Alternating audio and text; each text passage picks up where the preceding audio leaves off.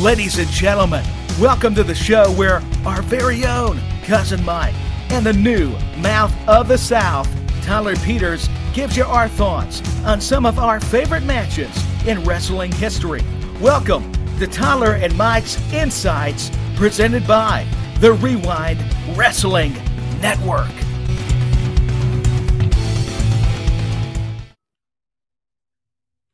Welcome, ladies and gentlemen, to a brand new edition of Tyler and Mike's Insights. We are going to be discussing AWA Superclass 2.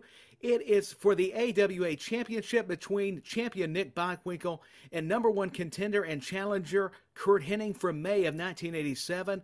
And my name is Tyler Peters. This is my tag team partner, Mike.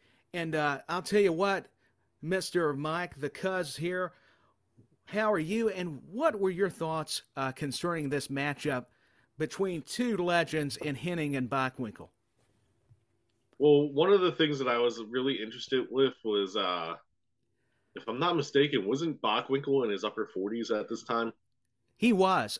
I believe you are correct. He was not getting any younger, and that's with all due respect to Bockwinkel. He definitely had that experience edge over Henning because Henning was your young up-and-comer. What was really cool is, like, they didn't really do anything over top in the match. Like, there was no crazy, like, spots or anything like that. It was very, very much a match where, like, there was a lot of chain wrestling. It kind of looks like what the basic wrestling, like, school clinic is now. Yeah, a lot of fundamentals. Like you were saying, that nothing flashy. That's what I appreciate. Hey, and if you're an old school wrestling fan, you got to check this show out because Mike is such a historian.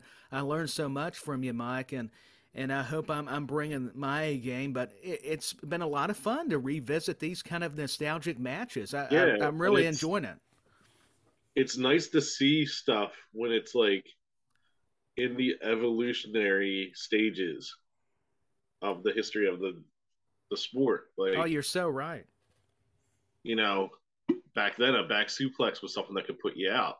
Yeah, it was a finish. Yeah, what people don't realize, Barry Windham used that superplex a lot of times, to your point, to put away opponents. Yeah. And that's the remarkable thing. I'll tell you what I loved seeing, just to see the progression of a young Curt Henning well before we would see Mr. Perfect, even as a afterthought. I mean, you could already tell and see just how talented, how skilled he was. And both men were second generation. Think about it. Nick Bockwinkel's the son of Warren Bockwinkel. And, of course, we all know Curt Henning's the son of Larry the Axe Henning. Exactly. So that was kind of neat. You still had that dynamic, even though there was a year's difference, like you were mentioning. It's funny, too, because, like, I don't know if you've ever noticed this with, like, older, like, baseball cards and, like, older materials for, like, sports and stuff. But, like, man, how rough was times back then? Because I think Curt was in, like, maybe his, like, late 20s, early 30s, and he looked like he was, like, 45. He looked experienced. I mean, the way both those guys, they polished up each other. You would have thought the other way around with Bockwinkel knowing his history and being in wrestling so much longer. But Curt, you were so on the money. He just looked like he was a pro and had been doing it for as many years as Nick at this point. Yeah, and, like, they did a really good job of making each other look really good in this match. Both of them had similar move sets. And like I said, like, with the way that the match was wrestled, it was mostly like when you go and learn how to wrestle, the moves that they were using in this match were a big deal, like, back then, but now they're the fundamentals that they teach in. Yeah, they were your textbook. I mean, if you want to go review matches, this would be one of those clinics you need to go check out because, like you said, your pace picked up when it needed to. That's what they're talking about, where the audience could get into it. No, go ahead. And, like, I was going to say, like, there were times where, like, it was quiet and everything like that, and then all of a sudden they do a flurry of, like, real quick moves and everything like that and hip tosses, and it would get the crowd woken back up. And there's a lot of guys out there in the industry that don't realize that they need to do that, or they do that the entire match. So by the time that the finish hits, it really doesn't matter because they've been basically in high impact the entire match. Well, think about it, Mike. To your point, a body slam. was sacred then. I mean, that everybody thinks, oh, that's nothing today, but that was actually a finish at one point. I mean, Inoki's finish was a back suplex for a while, I and mean, he if was one that of the tells you biggest anything. wrestlers in Japan. Yeah, and I'll tell you what, the psychology is always stellar. Nick Bockwinkel was just so classy but arrogant at the same time. That's why you wanted to cheer against him, but he was kind of one of those cool heels that you respected. You wanted Wow, to it's like like him. what was great too was the crowd was very like anti Henning. They were. And see, I didn't know at first because I didn't get a chance to watch the previous match or see more of the storylines going into this one, whether it would be Henning to be the heel or Bockwinkel because we're used to seeing Nick in that role. So it was Yeah, interesting. I didn't know if they were going for the turn because remember, Sabisco played a part in this match, and that was yeah, interesting. and like we'll get to that later because this match really without this match I don't think Zabisco would have had the catapult that he had to get to the legendary status that he did. Because prior to this, he was just not saying that he was just one of the guys, but like he was never in the upper card until Yeah, he was never in the main events. yeah.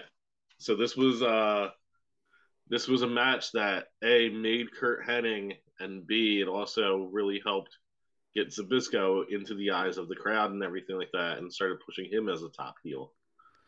Yeah, which he did great. I mean, Larry Sabisco was so intelligent, anyways, kind of like Bockwinkel and Henning and all of them. He just had a way with the crowd, and the crowd would help dictate that with the way they reacted too.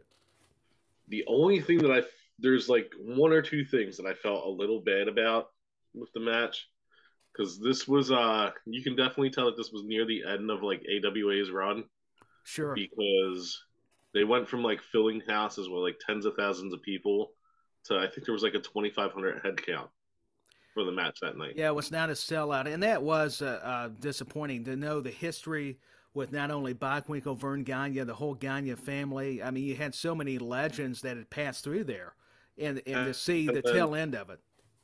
the other thing too, and this is just like from like a person looking on the outside, I've never watched an AWA match with the commentators, and after listening to their commentary, I I got feel you. like if they would have put just a smidge more effort into characters with the commentary, they might have held up with WWE because they certainly had the ability. Oh, he and the guy had the great voice, but I'm with you. It kind of lacked telling the story It more. was Like very, it was very ESPN like. it was. They were definitely trying to make it more of that sports presentation where Vince was all about more the entertainment aspect. So you could see the difference and contrast with between Vern and so many of the territories compared to the way Vince Jr. was going to run it. And to have Ray the Crippler Stevens, who was a tag team partner of Nick Bockwinkel, was great. I love Ray Stevens. Yeah. Also, man, I did not realize that Larry Zbyszko looked so much like Jim Belushi. That's a great point. I didn't put that together. Who would have thought that Larry Sabisco and Belushi would have looked so much alike? Yeah. And dear God, mullets, mullets, mullets, mullets. Yeah, it's not just Billy Ray Cyrus's fault. Wrestlers, everybody. That was the style, man, back in the 80s. Was the Yeah. mullet. You had to have it. It was a signature for crying out loud. So, in regards to the finish, did you know that this was one of the first like shoot finishes? No, I did not. That's why I've got you to make the tag. You can educate me and our listeners and viewers. Okay, so you know the whole confusion after the match Correct. Where where they're arguing. they're arguing over the title and everything like that. That was legit. They were legitly arguing because they were holding up the title because they did not know if Kurt Hennig was going to sign with the company or if he was going Gotcha. to jump ship. So they waited a couple weeks to finally like get everything worked out with his contract and everything like that. And that's why like he was finally given the title like a week or two later. But in the moment, his reaction to not being handed the title and everything like that was a legit reaction. Like he was legitly upset because they did not tell him that that was going to happen at the event. They kind of pulled a McMahon with the Montreal screw job where they were going to try and hold the title hostage. And the reason That's being was fascinating. because there were so many wrestlers that were leaving AWA and not finishing out their obligations. In fact, do you know who the only person was who gave notice when they quit AWA for the Was it WWF? was it Gene Okerlund? No, I thought maybe he did because I thought I heard that in an interview, so I was mistaken there. Who was it? no, it was Bobby the Brain Heenan. Oh, Heenan. Okay. But to your point, that was part of kind of McMahon signing everybody away even before then, and then we would see Henning eventually go over and work for McMahon. But you're so right; he was still getting a lot of the top guys. So it was a very telling time. They worked me so good. I did not realize there was a lot of reality with it, with that whole Yeah, angle. So it makes it even better, honestly. yeah, it was one of those few times where like reality kind of blurred the lines and everything. Yeah, that's so interesting. I just now that you've enlightened me, I want to go back and kind of review that a little more because I was so used. They were so good. That's what I'm talking about. Playing with our emotions, the wrestlers, this immense talent that you had in the territories and everywhere. That I actually did not even realize this was legit until you said that. So that's Yeah, what's I neat about this show. when I saw that the title got held up, I was like, wait, I thought he won the title that night because on the record, like his runs all the way through that. I think he had like in total it was like 386 days he was champion, which is a pretty damn good run Yeah, it's a for long run. any type of world champion. But when I looked back and looked into the history of it, like, not saying that, Wikipedia knows everything. So like I did a little bit more research and everything seemed to sync up for what I was talking about. Well, thank you for doing your homework. I thought I did okay, but I'm glad I've got you, Mike, to be the encyclopedia here because that's a lot of great information. I want everybody to know. Even I knew of this info, but I'm so glad you brought that to light because that makes a lot of sense now. You don't think about that watching the match, even the after angle there that we're discussing currently or right now. Yeah. And like it's just amazing when you look at like all these guys that came out from that like area too. When you look at like Robbinsville, Minnesota and everything.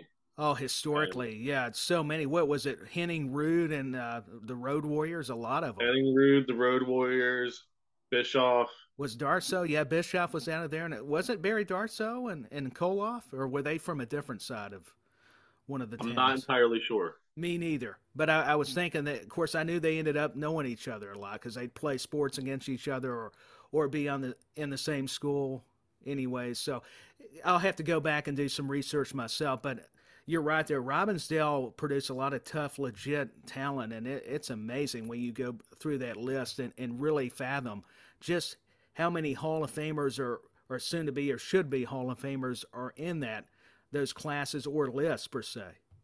Yeah.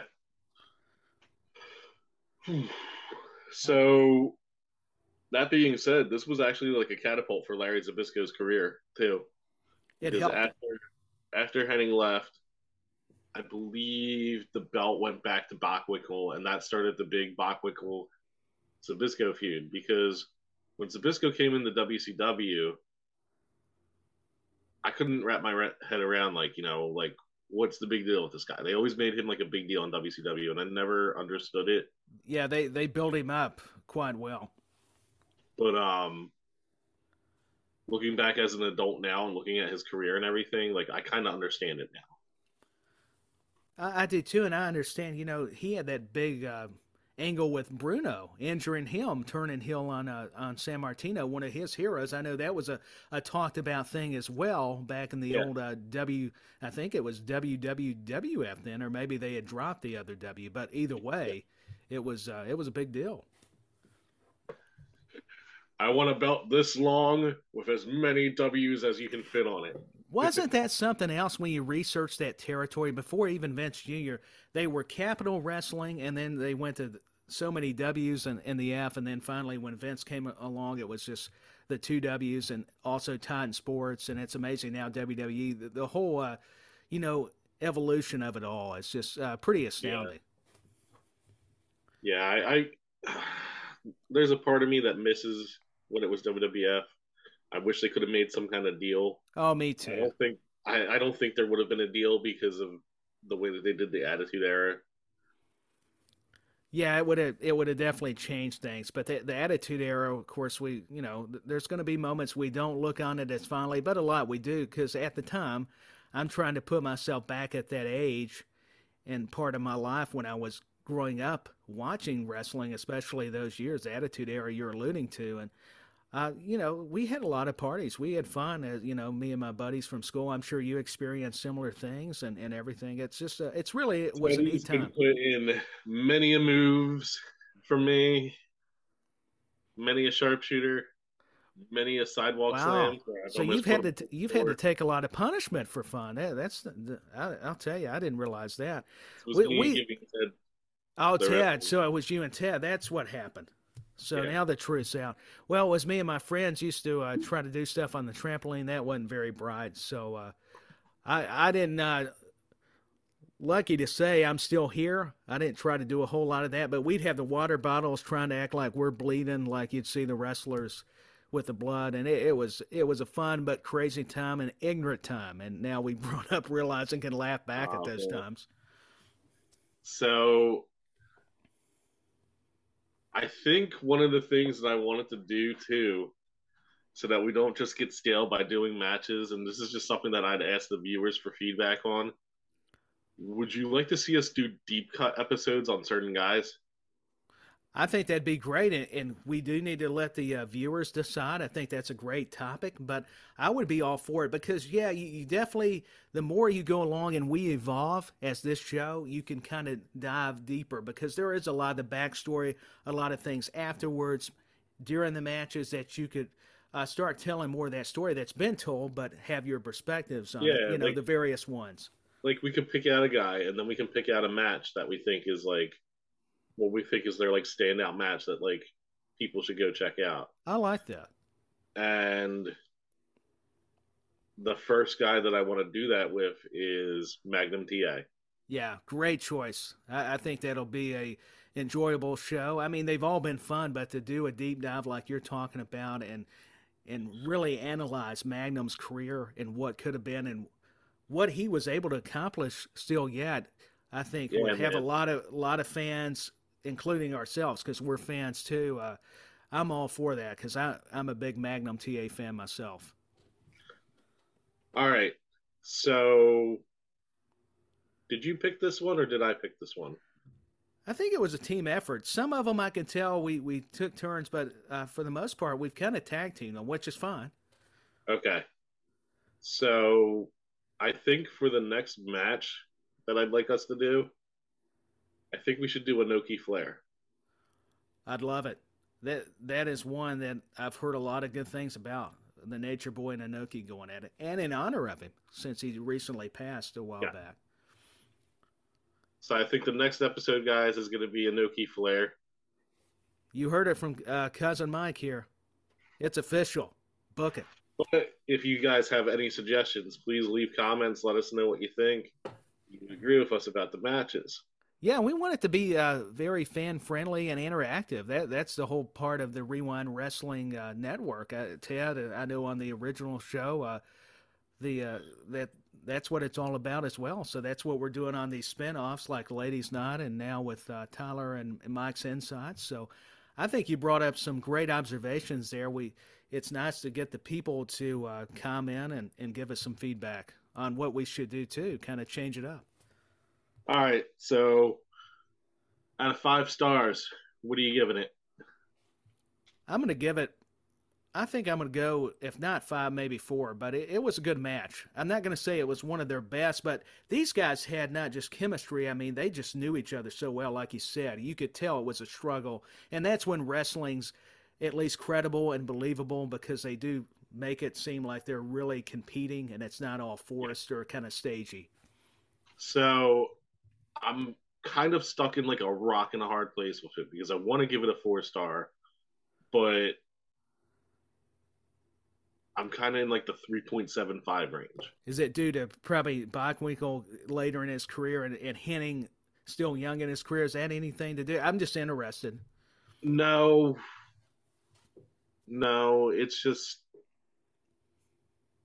sometimes it's hard for me to get into matches when it's like two of the same style going at it. Gotcha. You want to see different styles.